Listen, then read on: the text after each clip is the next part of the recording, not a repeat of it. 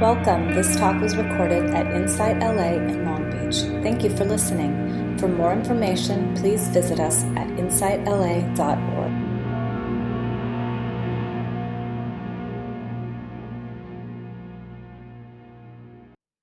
So we're coming back to a comfortable sitting position.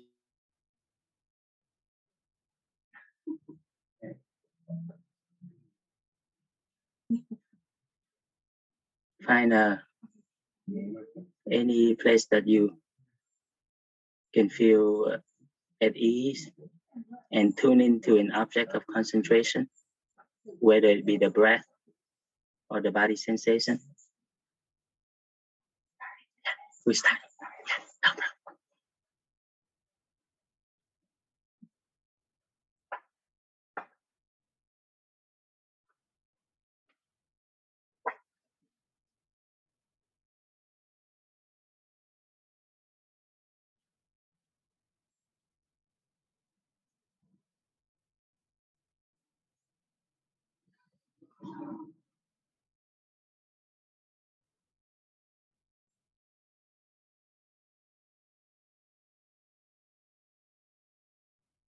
So when you tune into an object, tune in something that's easy and accessible, and that you can feel it, because the sensation helps you to remember.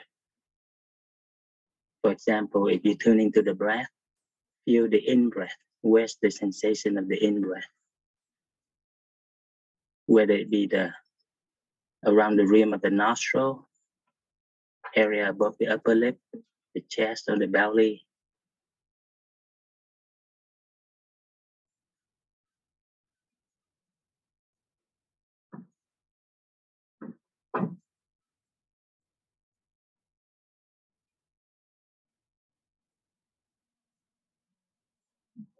Because your mind can only do one thing at a time. If you focus on the breath and the sensation, thoughts don't take you here and there.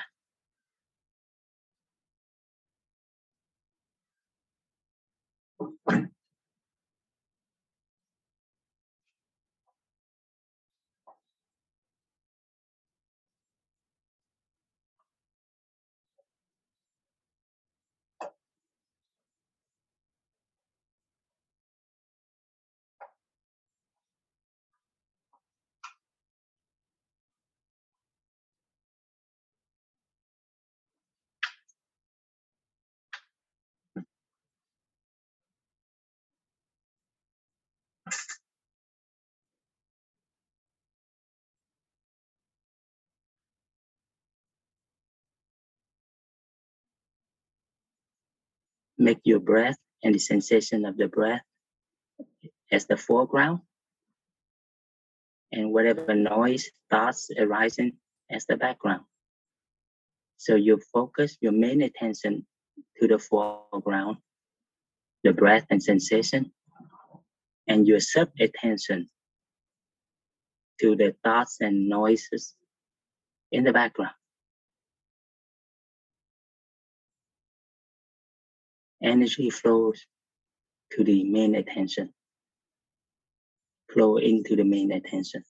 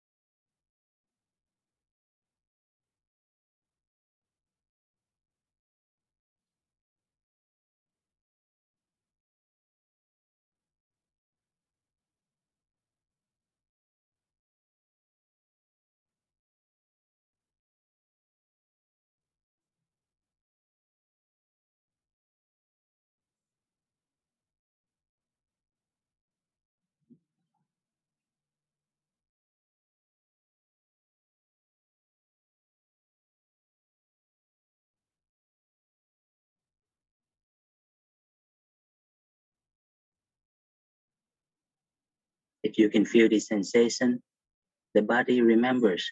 It's just muscle memory.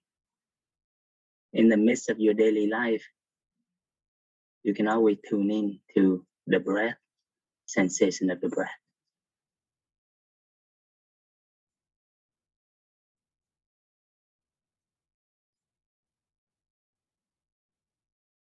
If you can do it here, you can do it in a difficult situation out in daily life. For example, if fears arise in daily life, which is you can feel as a tightness in the chest, make that your sub-attention. And the main attention is your breath and sensation. So the foreground will be your breath and sensation around the rim of the nostril. The background will be the tightness of the chest, which is fear. If you can remember the breath and the sensation around the nostril, then fear is just only your sub-attention. It no longer overpower you. But first, we do it here first. We do it easy in a controlled environment.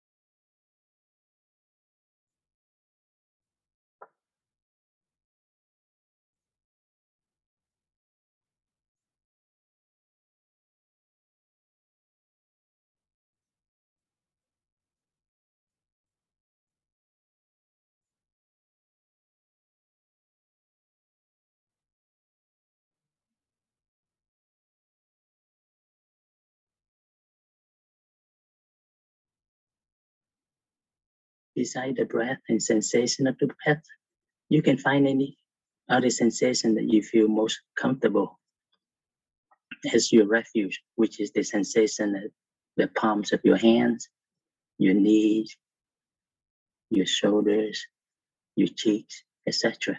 Anything that you find most comfortable and easy to get access to in daily life.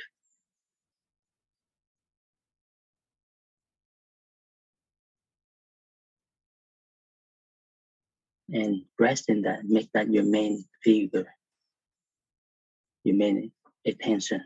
Everything else is just the background, the sub-attention.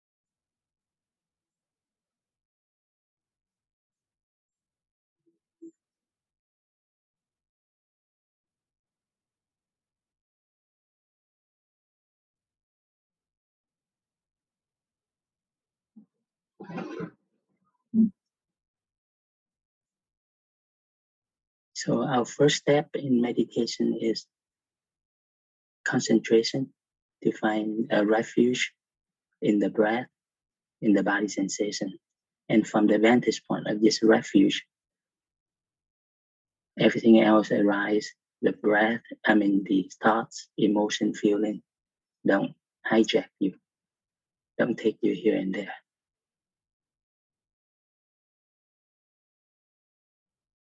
You can either stay in the concentration, the first step, or we can move on to the second step in meditation, is to go into awareness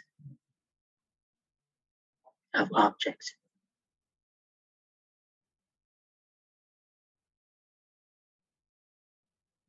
Now we take refuge in the wholeness, and whatever object arises is just a part. We embrace whatever arises, the part, in order to realize the whole, the one who embraces.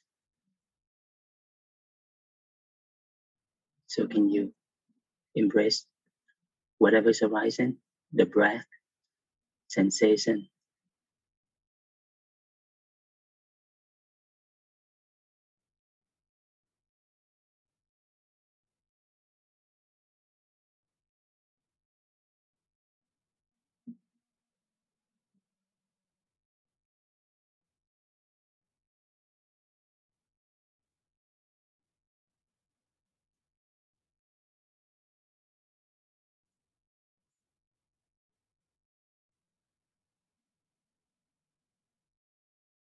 to make it easier to differentiate between the part versus the whole, to differentiate between the object of awareness versus the awareness itself.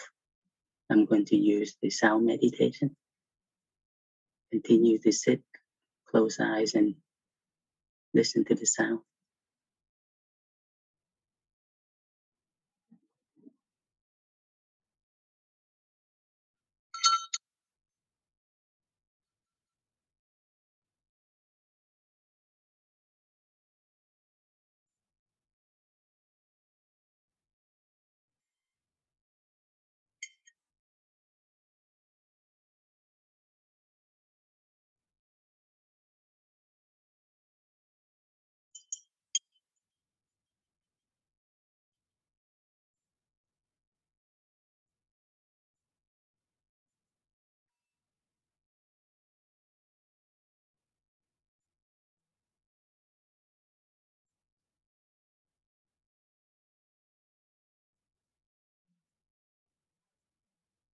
Everything that arises, your thoughts, emotion, feeling, sensation, is only a part. Just like the sound of the bell. The part has a beginning and ending.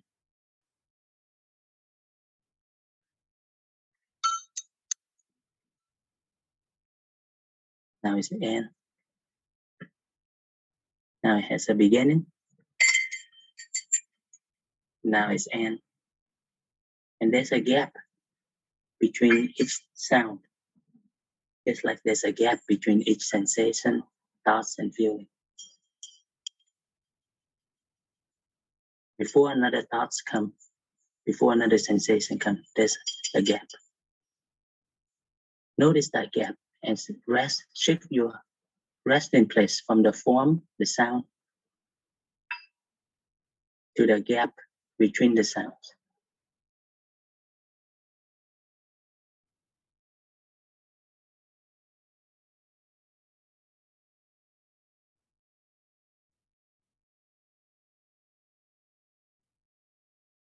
The one who hears exists in that gap and in the sound. Awareness is that one who hears. Rest in that awareness.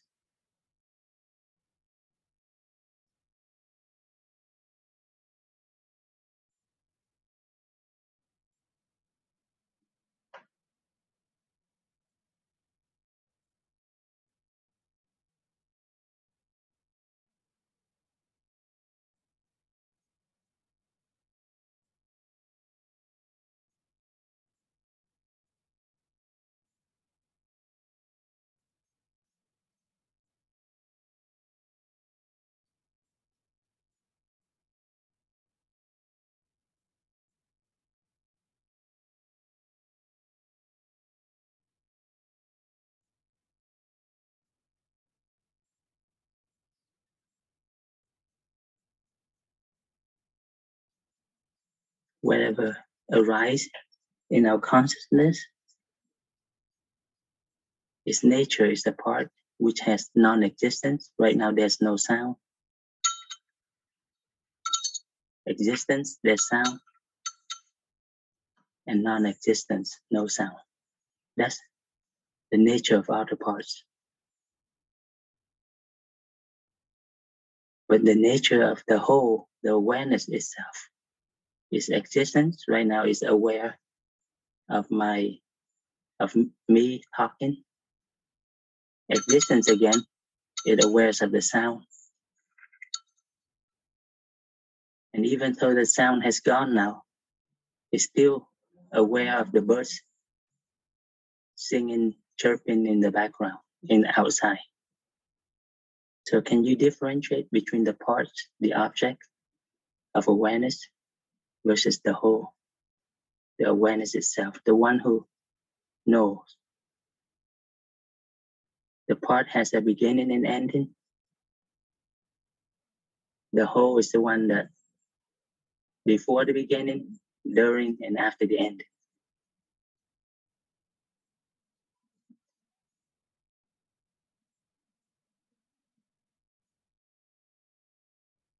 The whole includes the part, yet more than the part. So we embrace whatever thoughts, sensation, feeling to recognize this wholeness, the one who knows.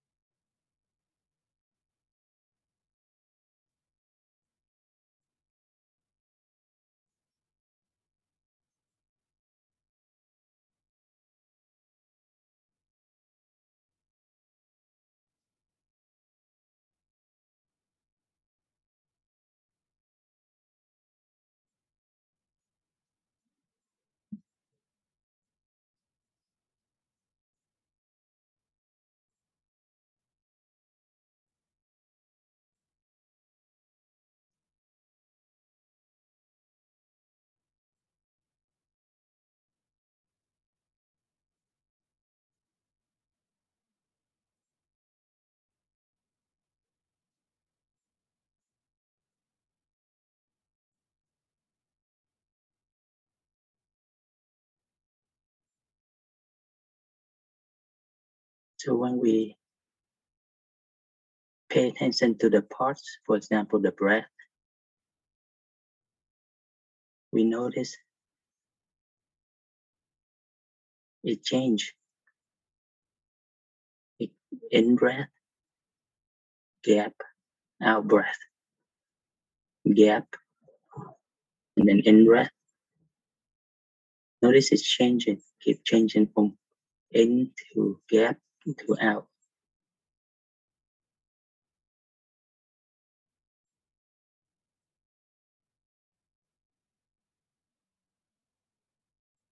But behind the breath, where the gaps merge together into this infinite open space that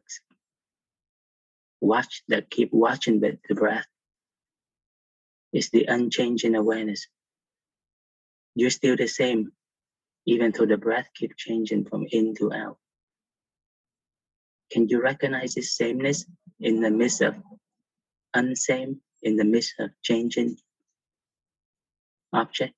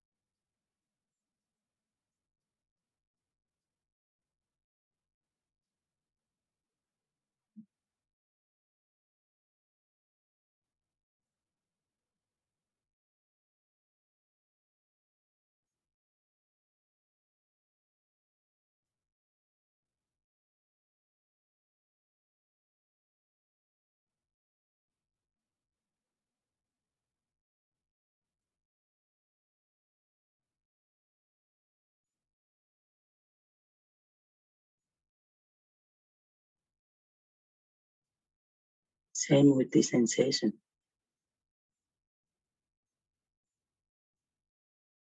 Sensation can change. When you first start sitting, you don't feel pain in your knee, tightness in the buttocks area, or numbness in the legs or the shoulders. But now you may feel it. The sensation changes. But the awareness, the one who knows is the same. You're still the same awareness before you are sitting at 10 o'clock today and now. So can you embrace the changing sensation to notice the unchanging one who embraces?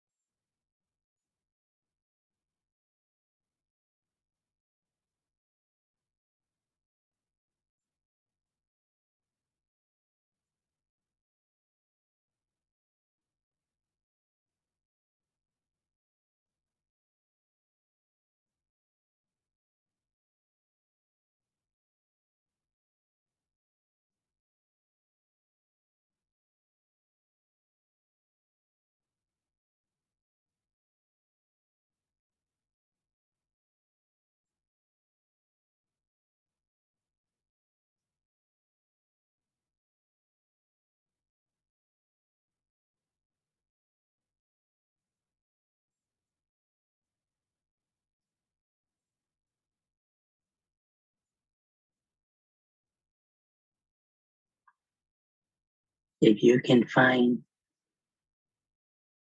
recognize the changing that's holding everything in the midst of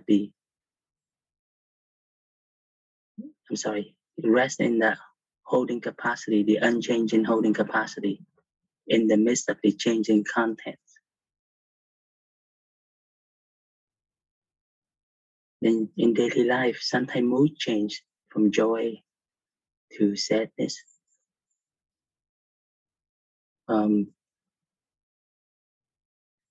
happiness to depression, at ease to fearful. Anything that changed in you, if you can find the unchanging wholeness, then everything is workable.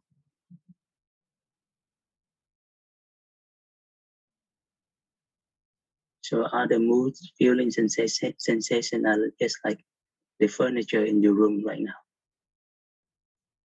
But the unchanging wholeness, your awareness, is like the space of the room. The space is not affected by the furniture. Whether you take out the furniture or put them in,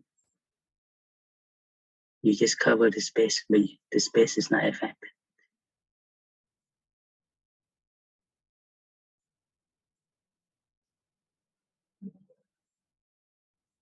Continue to rest in this wholeness, the unchanging space-like formless space that is luminous, that can see all the furniture, yet more than the furniture that it is holding.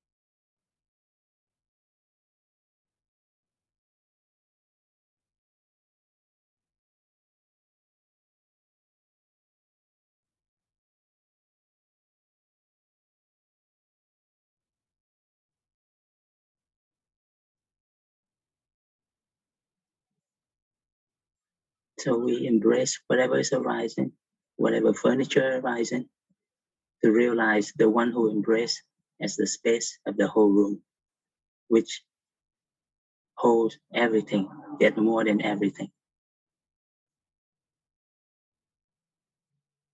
From the vantage point of this open space, of this holding capacity, now we can guide the furniture, we can guide our fear. And from this vantage point of the holding space, now the fear just become a feedback mechanism. Instead of when we forget the space, Now we're inside the furniture, we're inside the fear. Now it controls us. So the practice is to embrace whatever arising, whatever furniture arising, to realize our true self as that's holding space. And from the vantage point of holding space, we can guide everything. Just in the same way as the mother guiding the child who's confused. And from this guidance, the child understands and learns.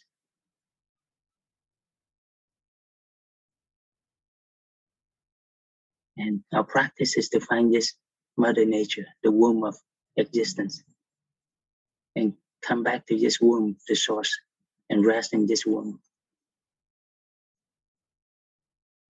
And the way to come back to this womb is to rest, is to embrace whatever parts arise.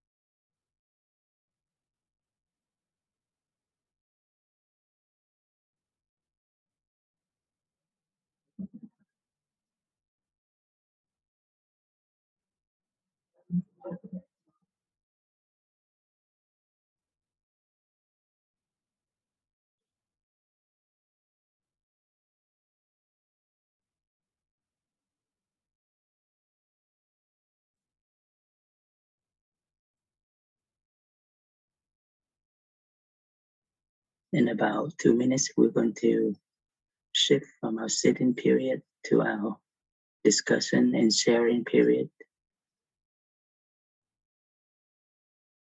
Even within our discussion, this wholeness, the holding capacity is still here. The total is still here. Only the parts change. Right now, the parts, the object of awareness is your breath, thought, sensation. When we shift to this discussion, the parts change. Your thoughts may change, sensation may change.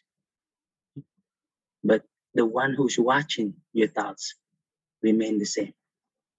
Can you rest in this sameness in the midst of the unseen, in the midst of the changing thoughts, sensation, and feeling? The furniture may change, but the space, the formless space holding the furniture remain the same.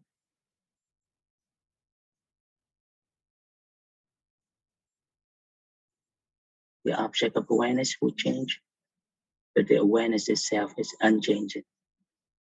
And that's your ultimate refuge.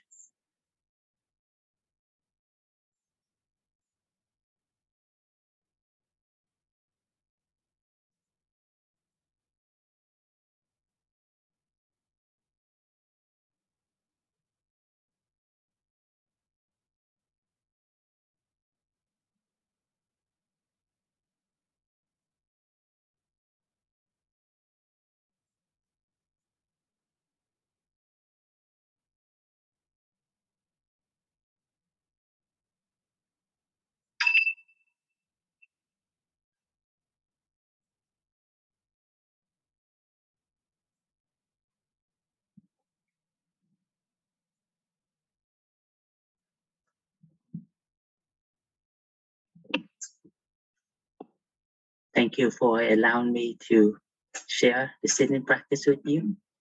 Can you all hear me okay? Okay, yes, thank you. We all learn from each other. So no matter what you share, we all share in that commonality. For example, if you're depressed, the outer form may be different. One person may be depressed from a broken relationship, one from the health issue, one from the job issue, one from financial issue. So the outer forms are different. But when we shift to the inner form, the depression, you feel in the throb in the belly, the tightness in the chest, they are the same. The way to deal with depression as it manifests in our body is the same, because the reaction to the depression occur in the body. So the outer form create a sensation in the body, a tightness in the chest, and we react to that tightness in the chest with contraction and running away, and we add on to that contraction. So if you only focus on the outer form, focus on the other person, the circumstance, then you continue to feed energy into the reactivity, which is reacting to the tightness of the chest. So our practice is, from the outer form, we need to shift inward to the inner form and feel where the reactivity occur. And from that understanding, now we can allow the form to come and go and not feed energy into it. So I would like to share, that's the topic for today, is you can't fight against the wave, but you can learn how to surf. And that's one of the wisdom from the yoga tradition in the Upanishad learning, which has a lot of similarity with Vipassana. And then afterward, I would love to hear you share everything, and we learn from that, from each other. So our ultimate goal is to find happiness in life. We are, no matter what country, what culture, everything you're coming from, that's the common goal of humanity, is to find happiness. But happiness is already here. Peace is already here. So our practice is to find what's blocking our happiness. What are the suffering that's blocking our happiness? So our practice, in a way, is to learn the nature of suffering. And from this understanding, now we can find happiness. So we want to find what's blocking the happiness in order to come back to that innate happiness that's already within us. So the practice is to learn where does the suffering occur and how do we contribute to our suffering. How do we make the blockage becoming bigger and bigger blockage to reach our innate happiness in life? And I think I can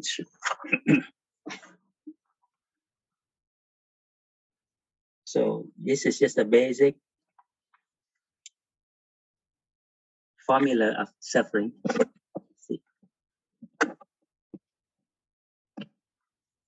Suffering is equal to pain, proportional to pain divided by consciousness.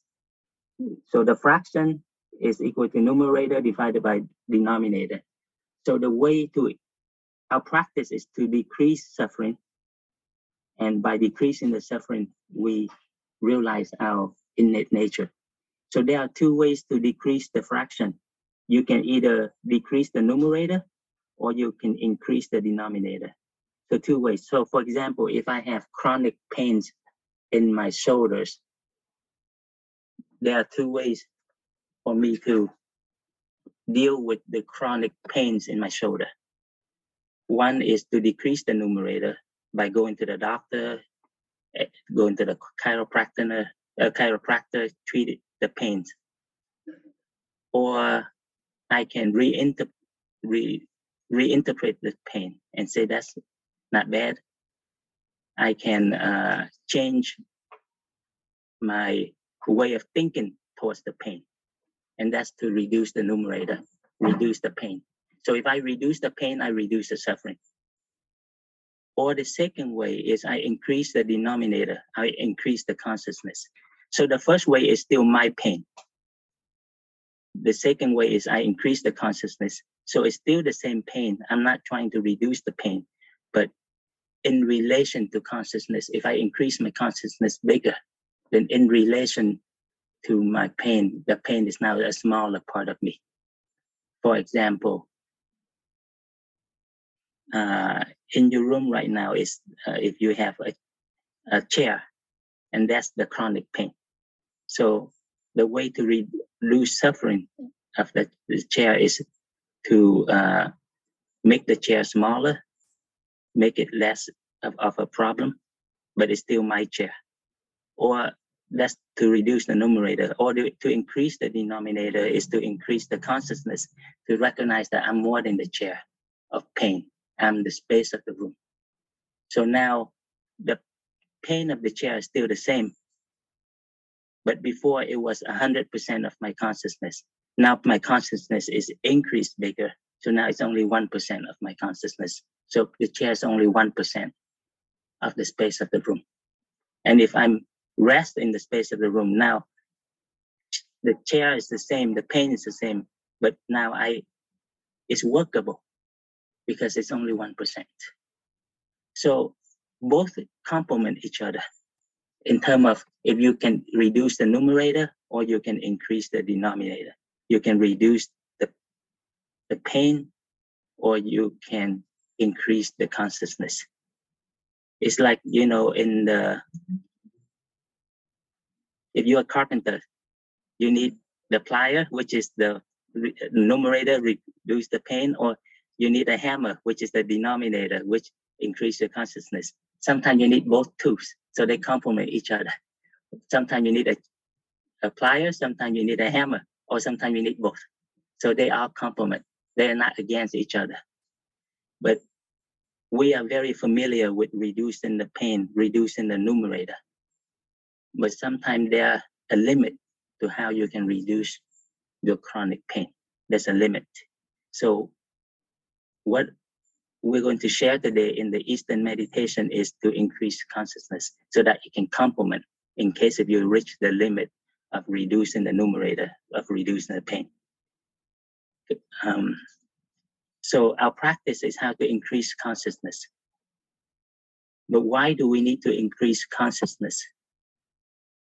Because when the pain arises, if your consciousness is the same as the pain, if you become one with the chair of pain, then you say it's my pain.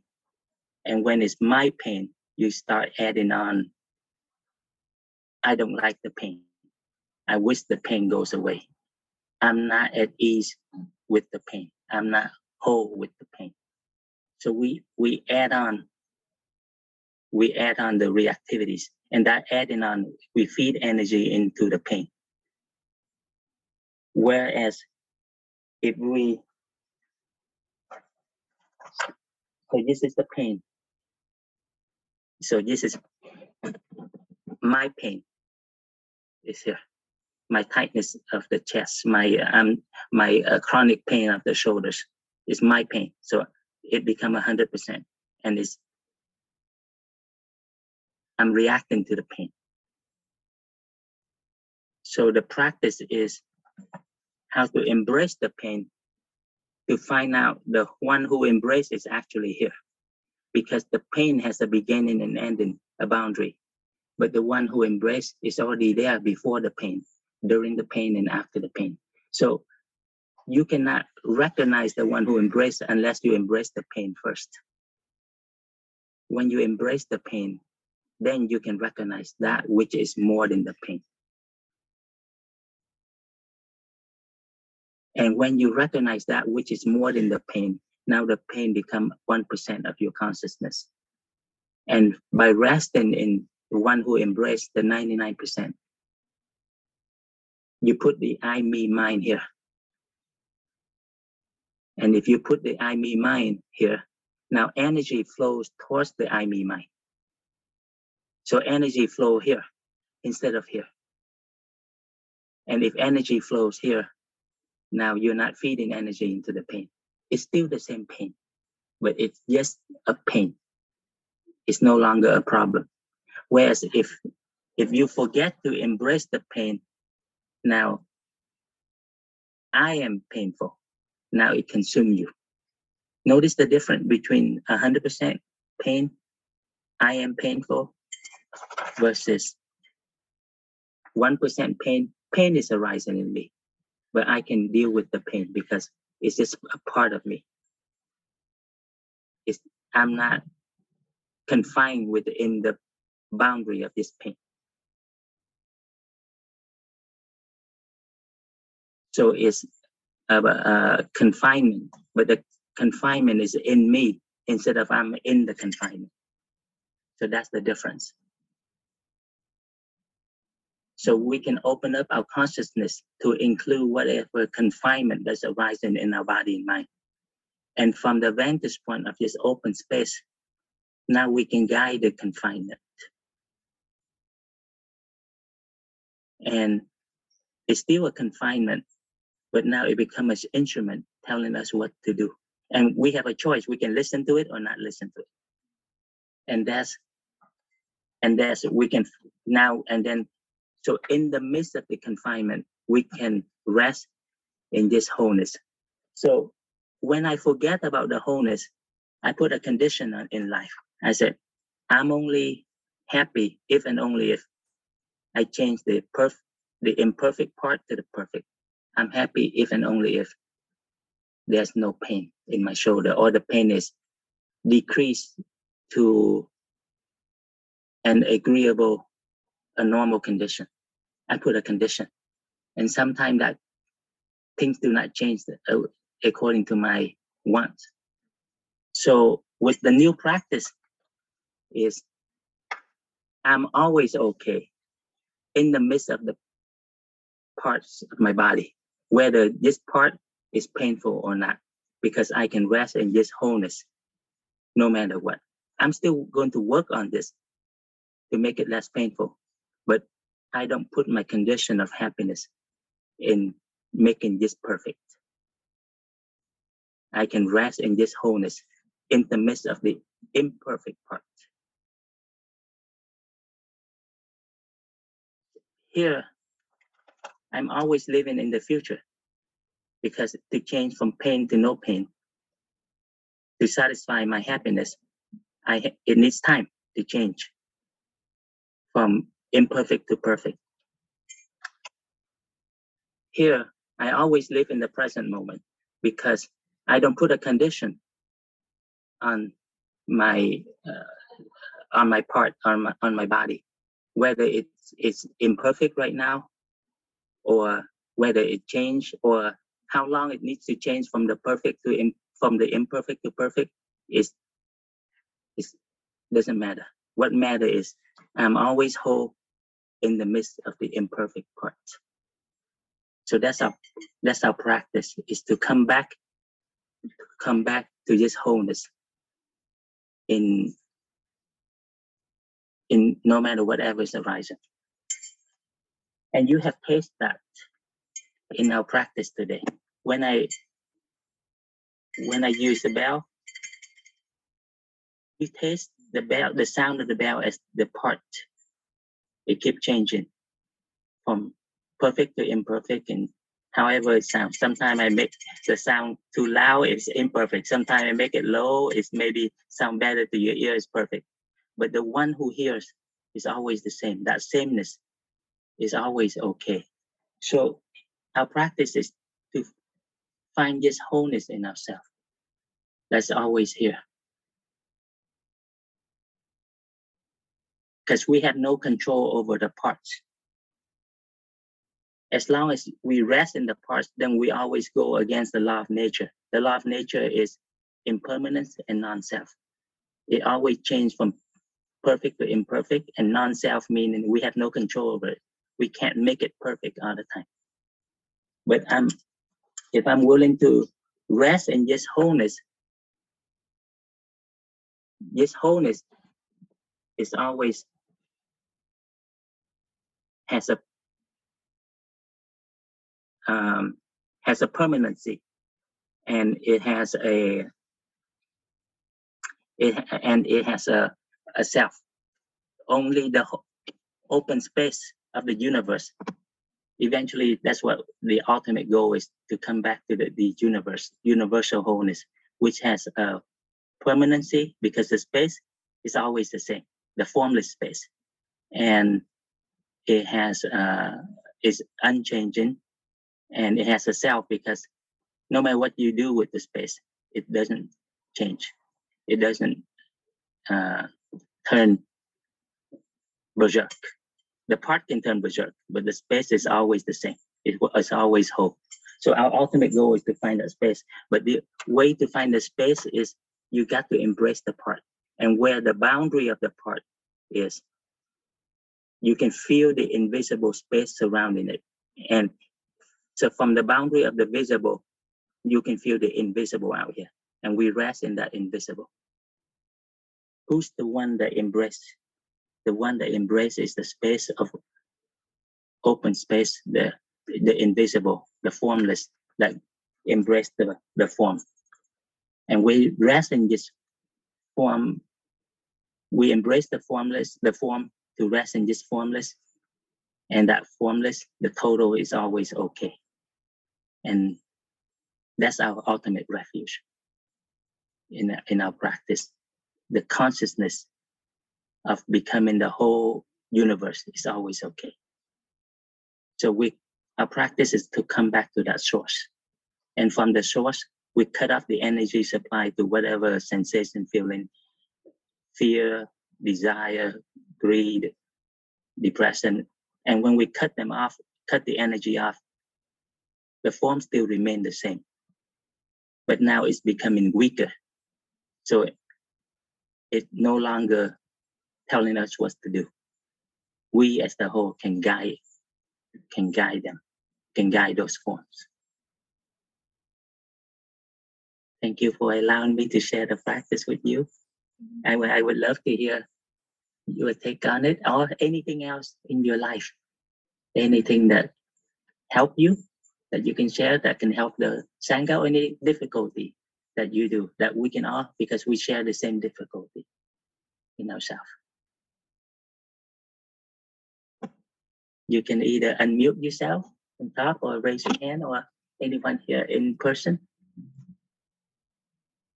Yes, please. I don't know if the people on Zoom can hear what I'm saying, so I'll try to project a little. You can. I can repeat. Yes. Okay.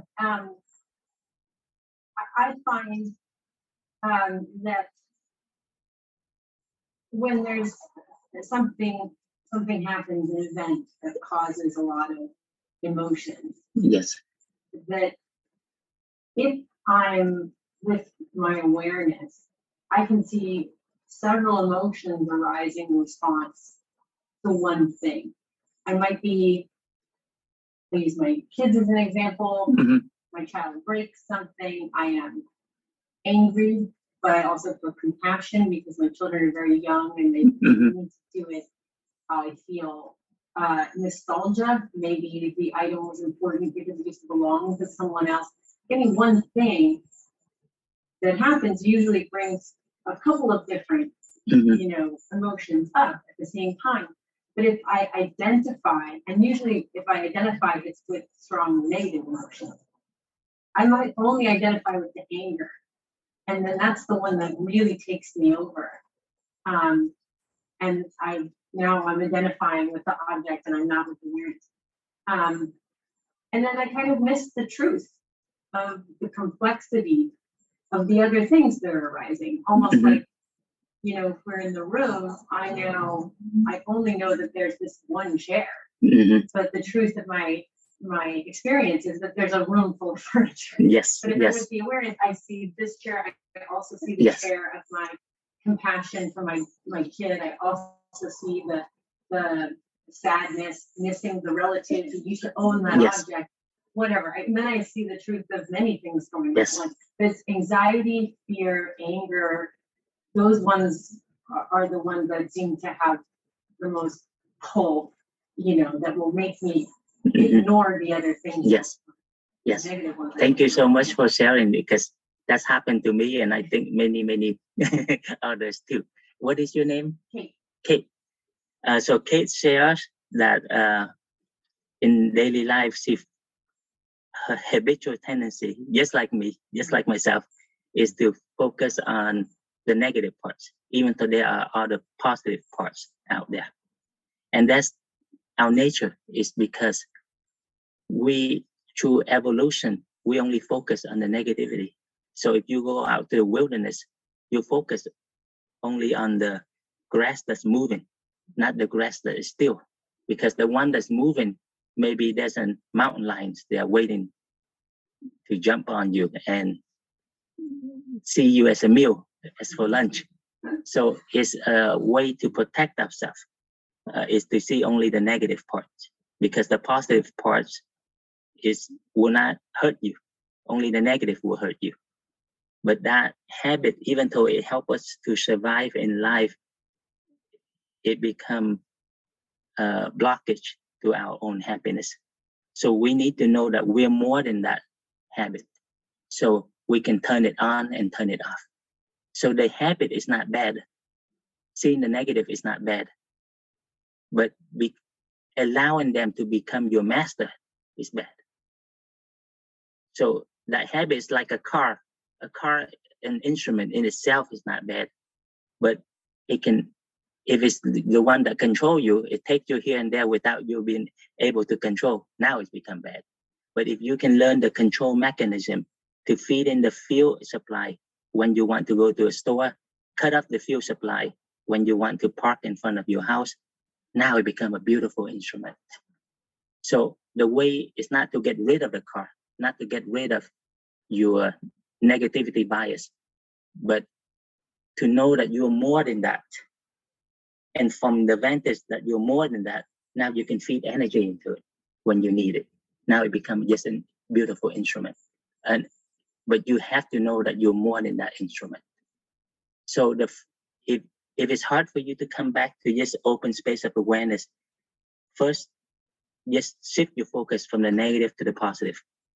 In the midst of the negative, focus on the positive, so that they balance themselves out. And then the second step is, now who's the one that is aware of the negative and the positive, and rest in that one. But that one is formless. If you're not familiar with the formless yet, to do a two-step process, like what Kate was saying, just focus on the positive first. Shift your attention from the negative to the positive and rest in the positive. Step 2 is to shift from the object to the formless space that holding all object, holding all negative and positive. And from that perspective, that vantage point, now you can guide them, whether it's negative or positive. Thank you for sharing. I'm smiling because I'm talking from my experience. I got stuck too. Thank you. Yes, please, Bob. Just to add to that. Yes. Something recently I heard about that, our negative bias. Yes.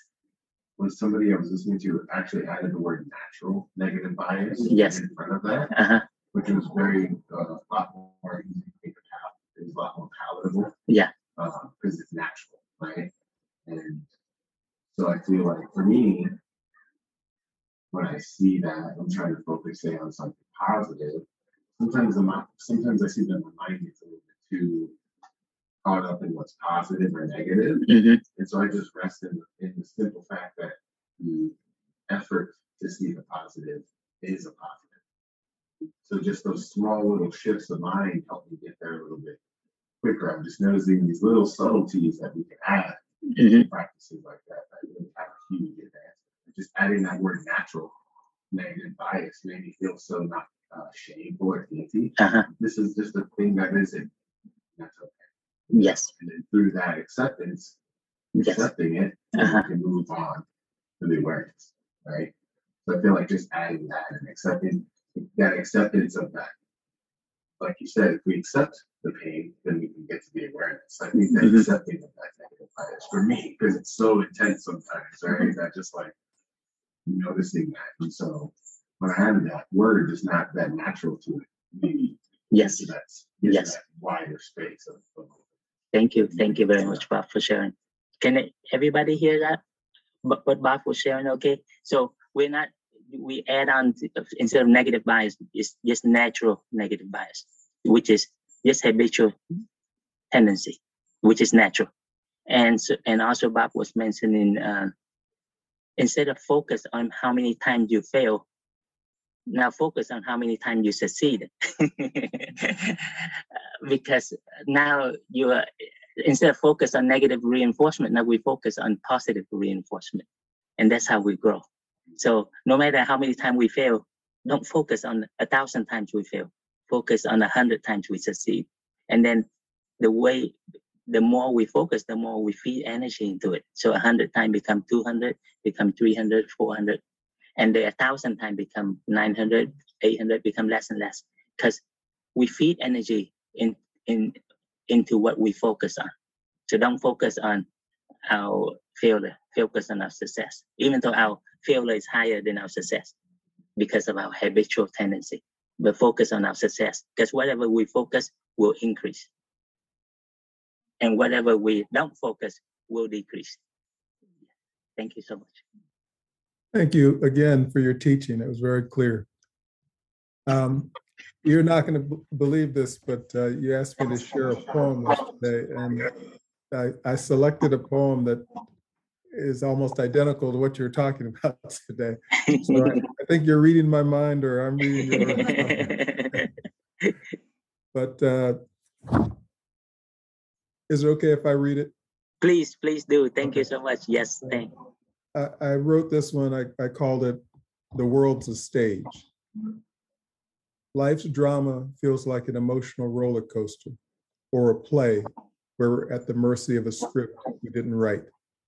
When meditating, we focus on thoughts, emotions, sounds, and sensations. We notice and let go of whatever arises. We let go of thoughts and labels and watch with bare attention. Now it seems awareness is no longer centered inside our character. We watch everything from a distance, like we're sitting in the audience watching a play. Before, our attention was focused on our thoughts and personal drama, like our eyes were rolled back in our heads, watching our thoughts. Now we're aware of whatever arises.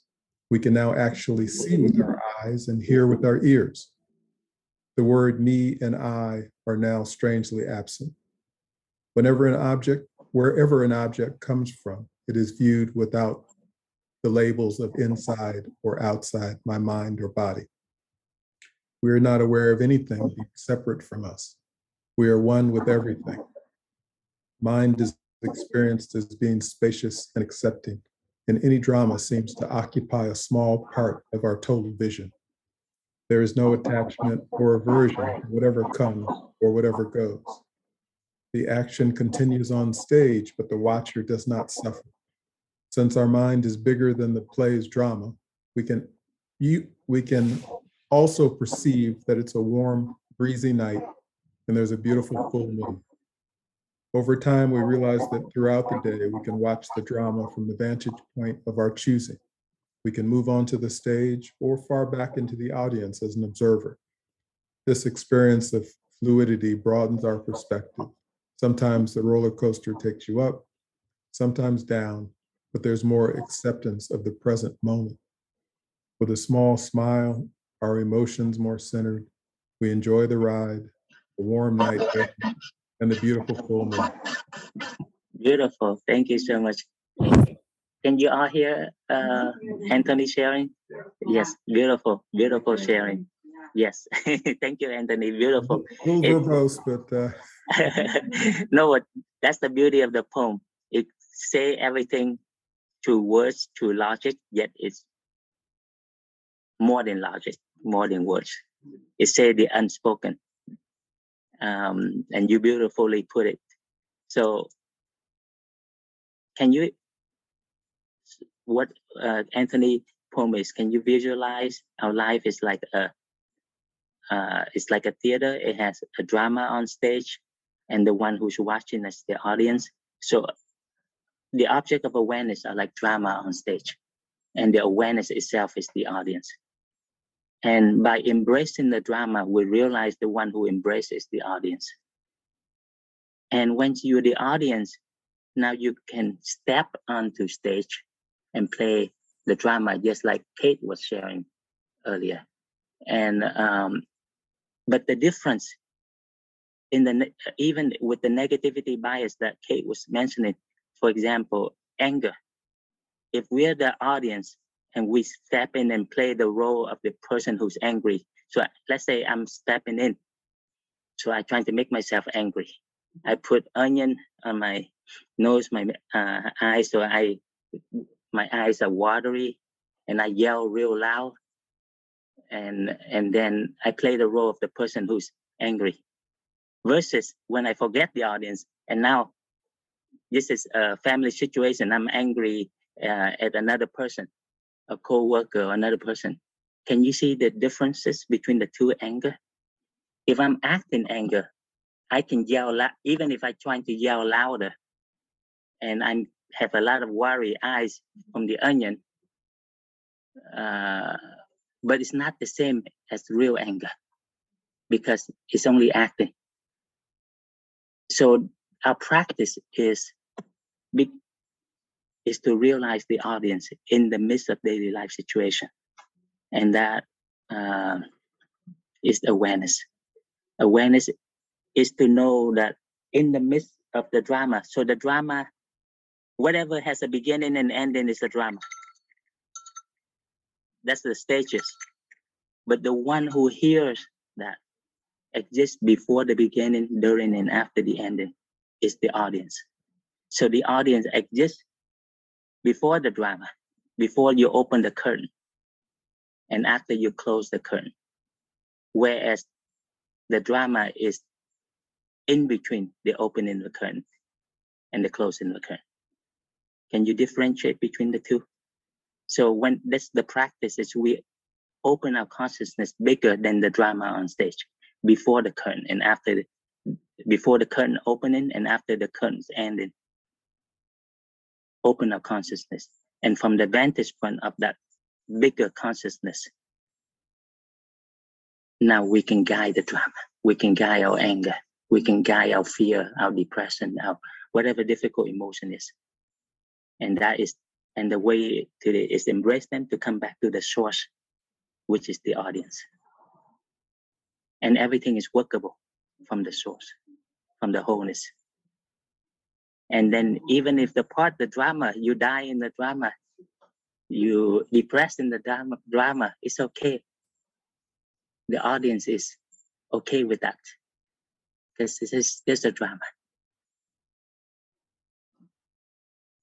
Thank you. Thank you, Anthony.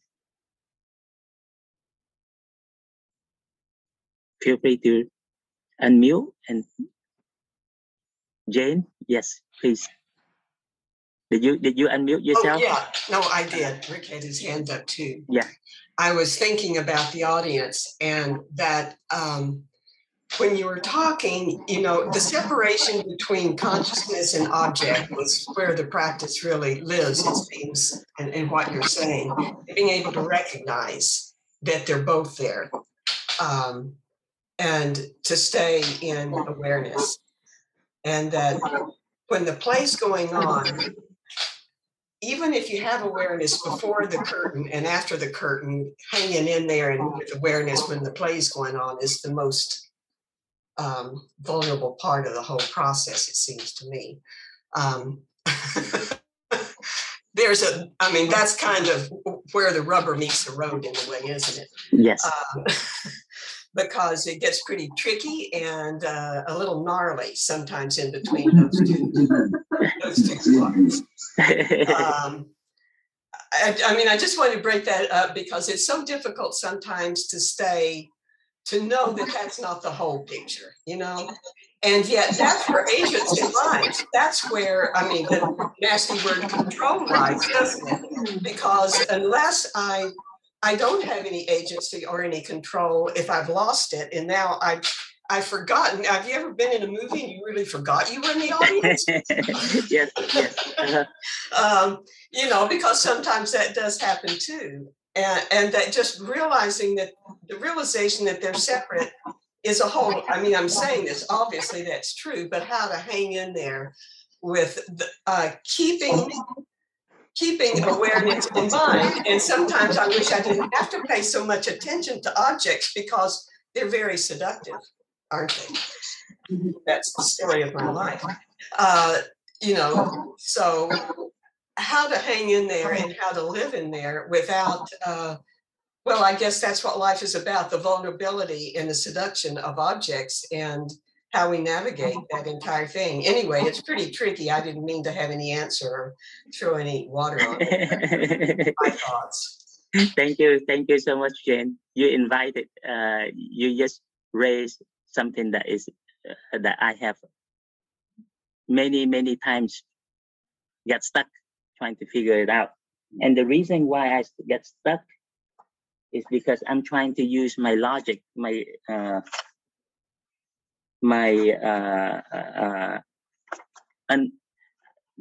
senses, to my six senses, to understand what awareness is, and that's our human nature, because the parts can't understand the whole.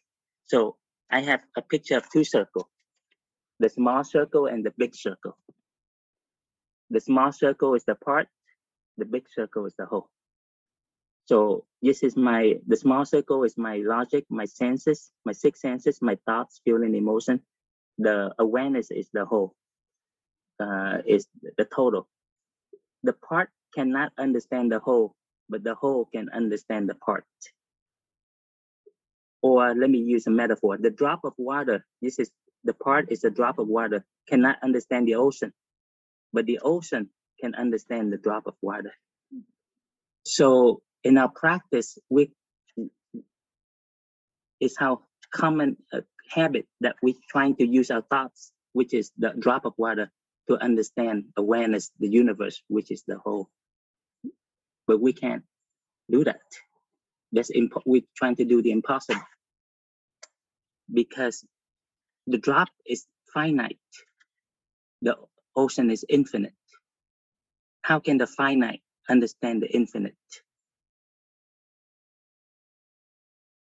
So then we only get, so even if we're trying to think about awareness, just a thought of awareness, but not awareness itself, because our senses can only see, our senses are form, and the form can only see another form.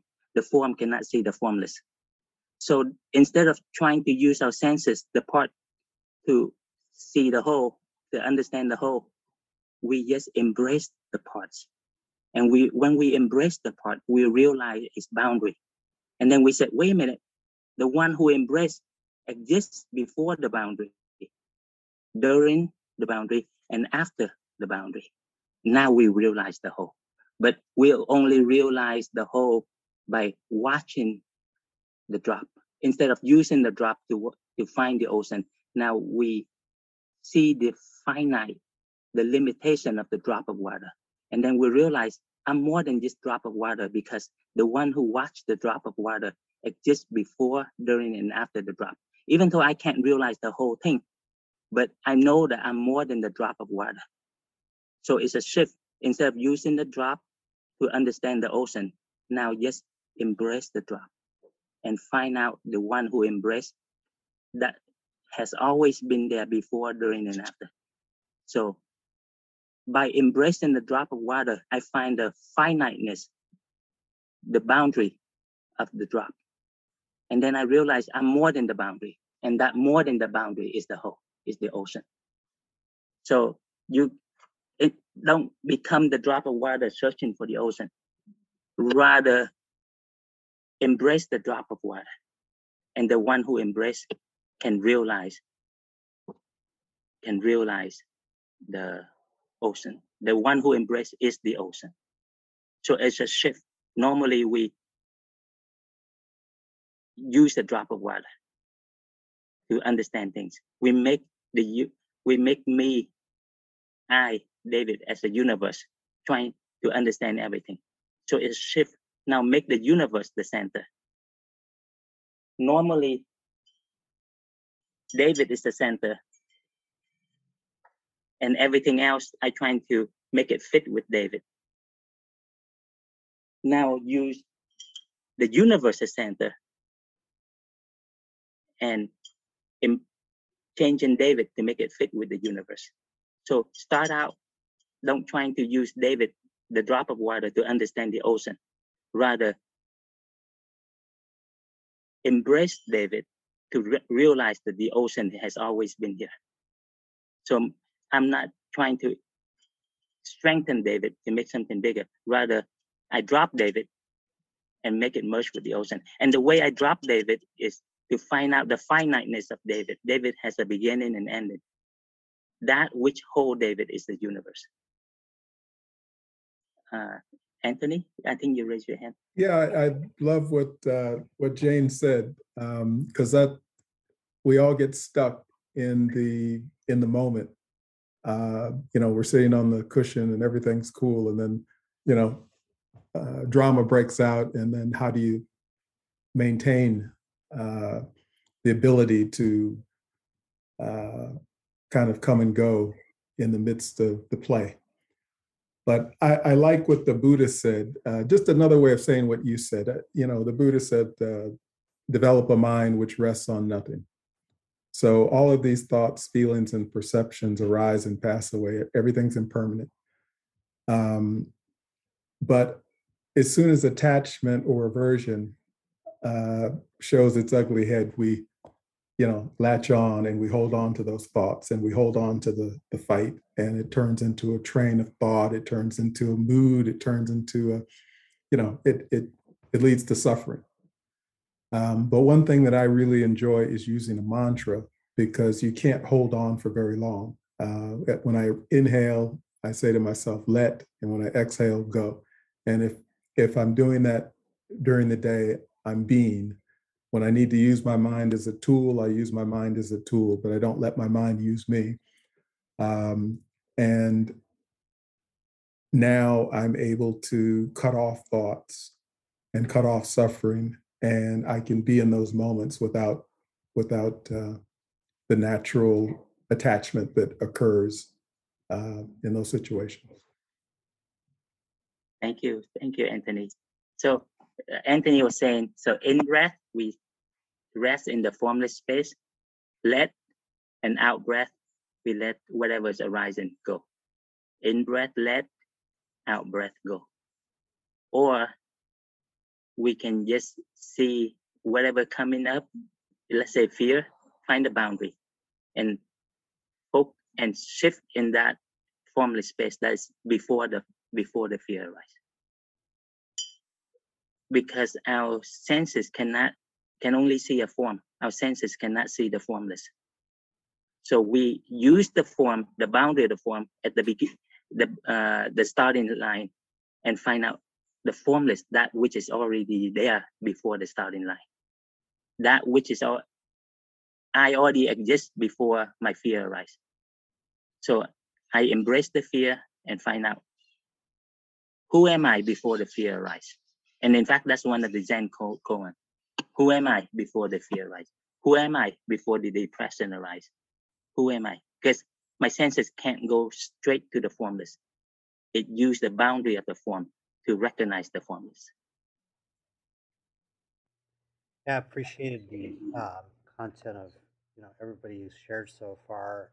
What occurred to me most recently is that the greatest cause of suffering in my life is probably about feeling of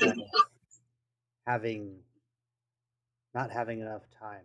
To get things done.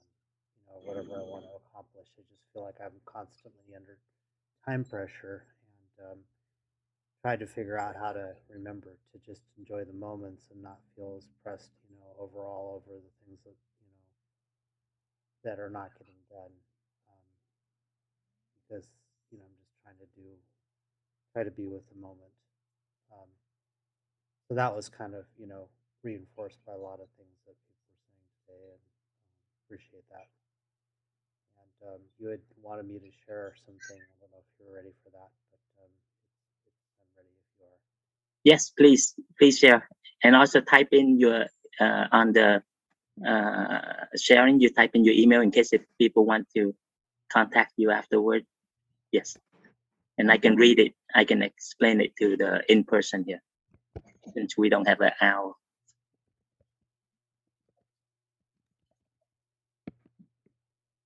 Okay, so I just put my email in. Oh, yeah, on the chat box. And I think I need to make you a co-host, right? I think that Don set me up to share. We'll see. Yeah, I'll make you a co-host. Okay. Can you see the? It looks like it should be sharing the. Okay. Yes. So what I'm sharing with the in-person audience. Yeah. Go ahead. So what I'm I mean, this is something that David helped me develop, and I just basically the things that he's talked about today and that people have talked about today, and what you have is a just with practice moving from observing the object to observing awareness of the object to observing awareness of awareness. So we're starting off with the object on the stage, and then the observation in the seat, the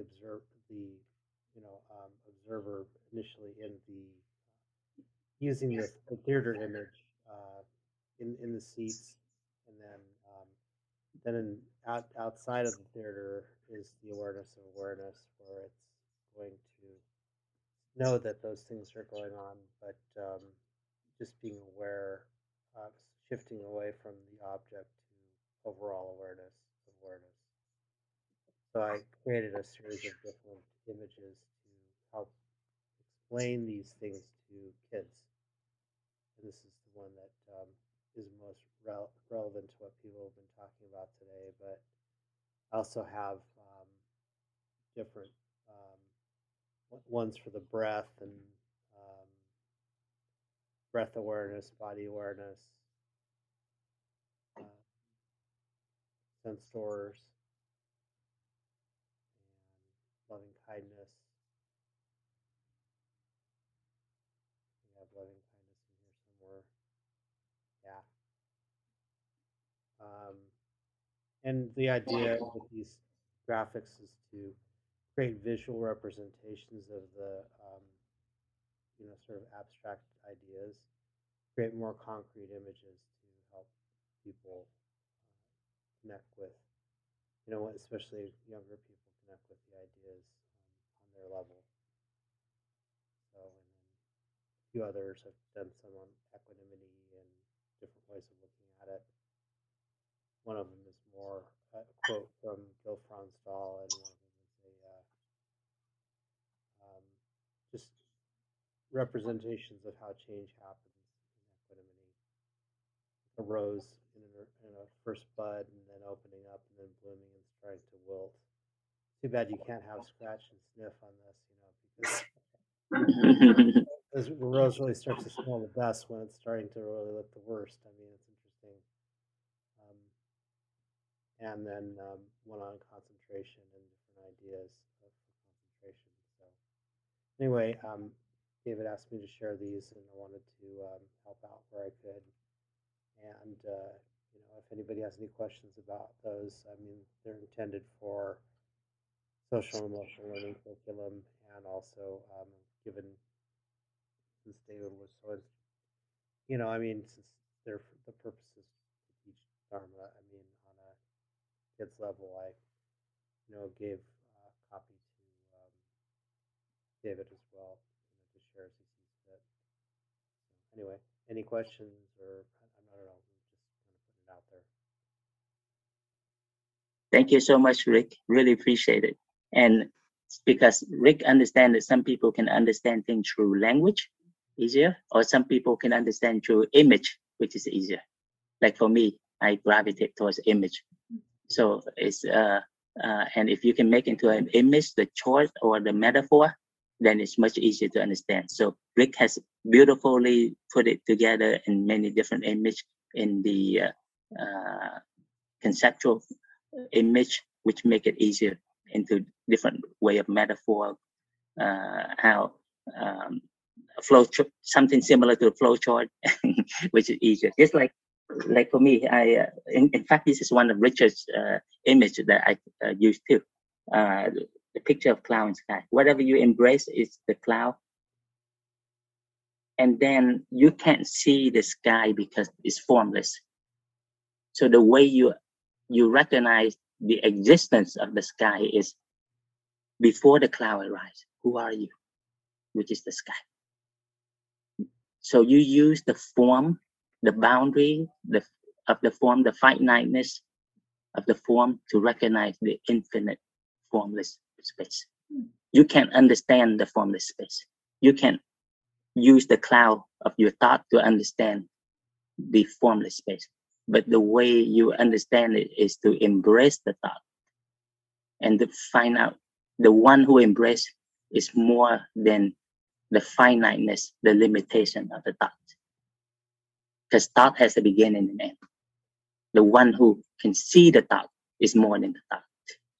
But you can use the thought to find out the one who sees the thought.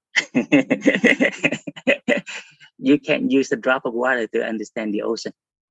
So you got to embrace the drop of water and understand the finiteness of the drop of water. And that's the way to recognize the ocean. Yeah.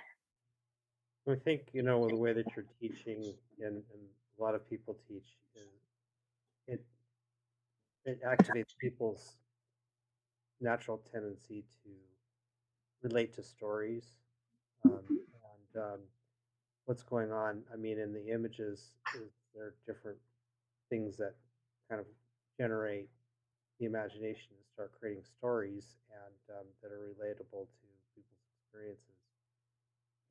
And it's just, it's a very important teaching tool. I mean, because otherwise these concepts, they sound great, but it's like, how do you, relatable for people?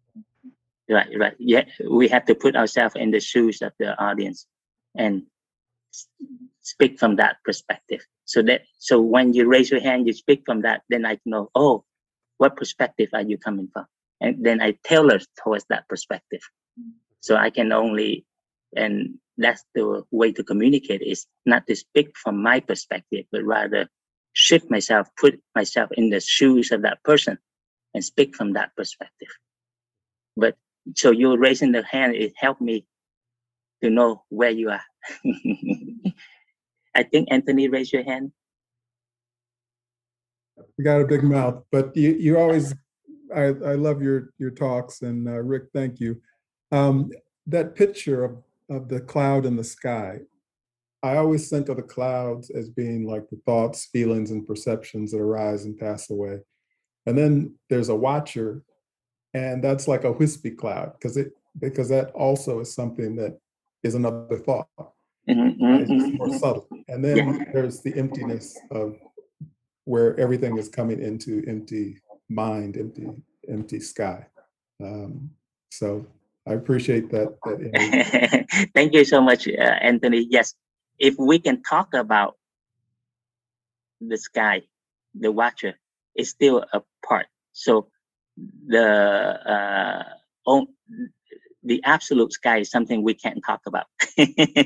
But for communication purposes, it's okay to use it, because that's how we communicate. Language is in dual, so sometimes we have to use dual to understand it. Yeah, thank you. Thank you for bringing it up. Anybody else? Maybe a minute, 2 minutes? Yes, please. Your name? Megan.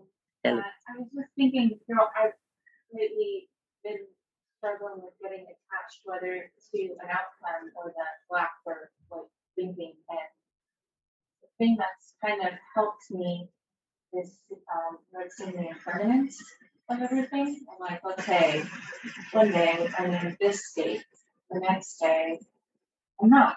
And just noticing the differences between that has kind of brings me back to this calm that won't last forever. So that, and then I've just been even if I can't fully say certain loving, kind phrases, like, the two that I go to is may be kind to myself, may be free of all suffering. And I'll just kind of stick with those until I get this place of just kind of calm or warm. And then it comes right back. But I've noticed like just this too shall pass mixed with some, and it was making me think of when you said there's the negative, right, that we're focusing on. Yes. Shift to the positive. Yes. Would the positive be my thinking of the impermanence? Yes. Beautiful. Okay. So Megan share that we shift from the thoughts, negative thoughts to positive thoughts. And this is more than just positive thoughts, but rather the law of nature. The law of nature is everything is impermanence and non-self, suffering. And we cling to that is suffering. So the three aspects of nature, impermanence, non-self, and suffering. So every phenomena arising, see, shift from negative thought to positive and shown the law of nature. Because whatever arises, follow that phase, impermanence and non-self. Impermanence means it has a beginning and ending. Non-self means we can't control it. We can't make it happen. It happened on its own, and we can't make it stay. It stay on its own. So, and to use also loving kindness to embrace it, because loving kindness help ourselves to increase our consciousness. The object of love is the small Buddha, and loving kindness become the big Buddha, become the mom, who's more than the confusion of the child. And from this more than, now the mom can guide the child. And that's the practice of loving kindness. To awake whatever you're willing to love, your fear is the small child, Buddha. If you embrace the fear with love, with kindness, then you discover your true self as the big Buddha, the mom. And from the vantage point of the mom, Megan can guide the child of fear. Thank you. Maybe we can sit for 1 minute. Is that okay? Before we end the session.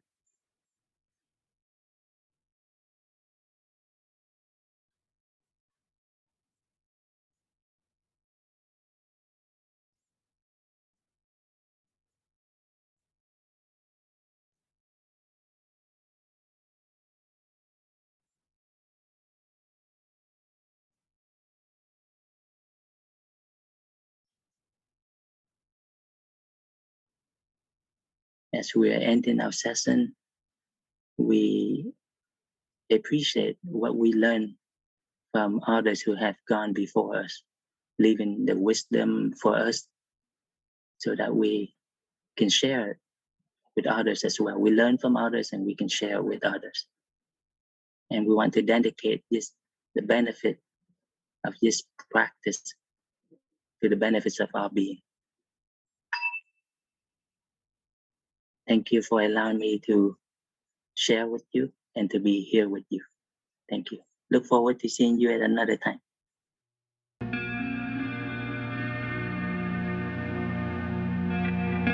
You have just listened to a recording from Insight LA in Long Beach. For more information, please visit us at insightla.org.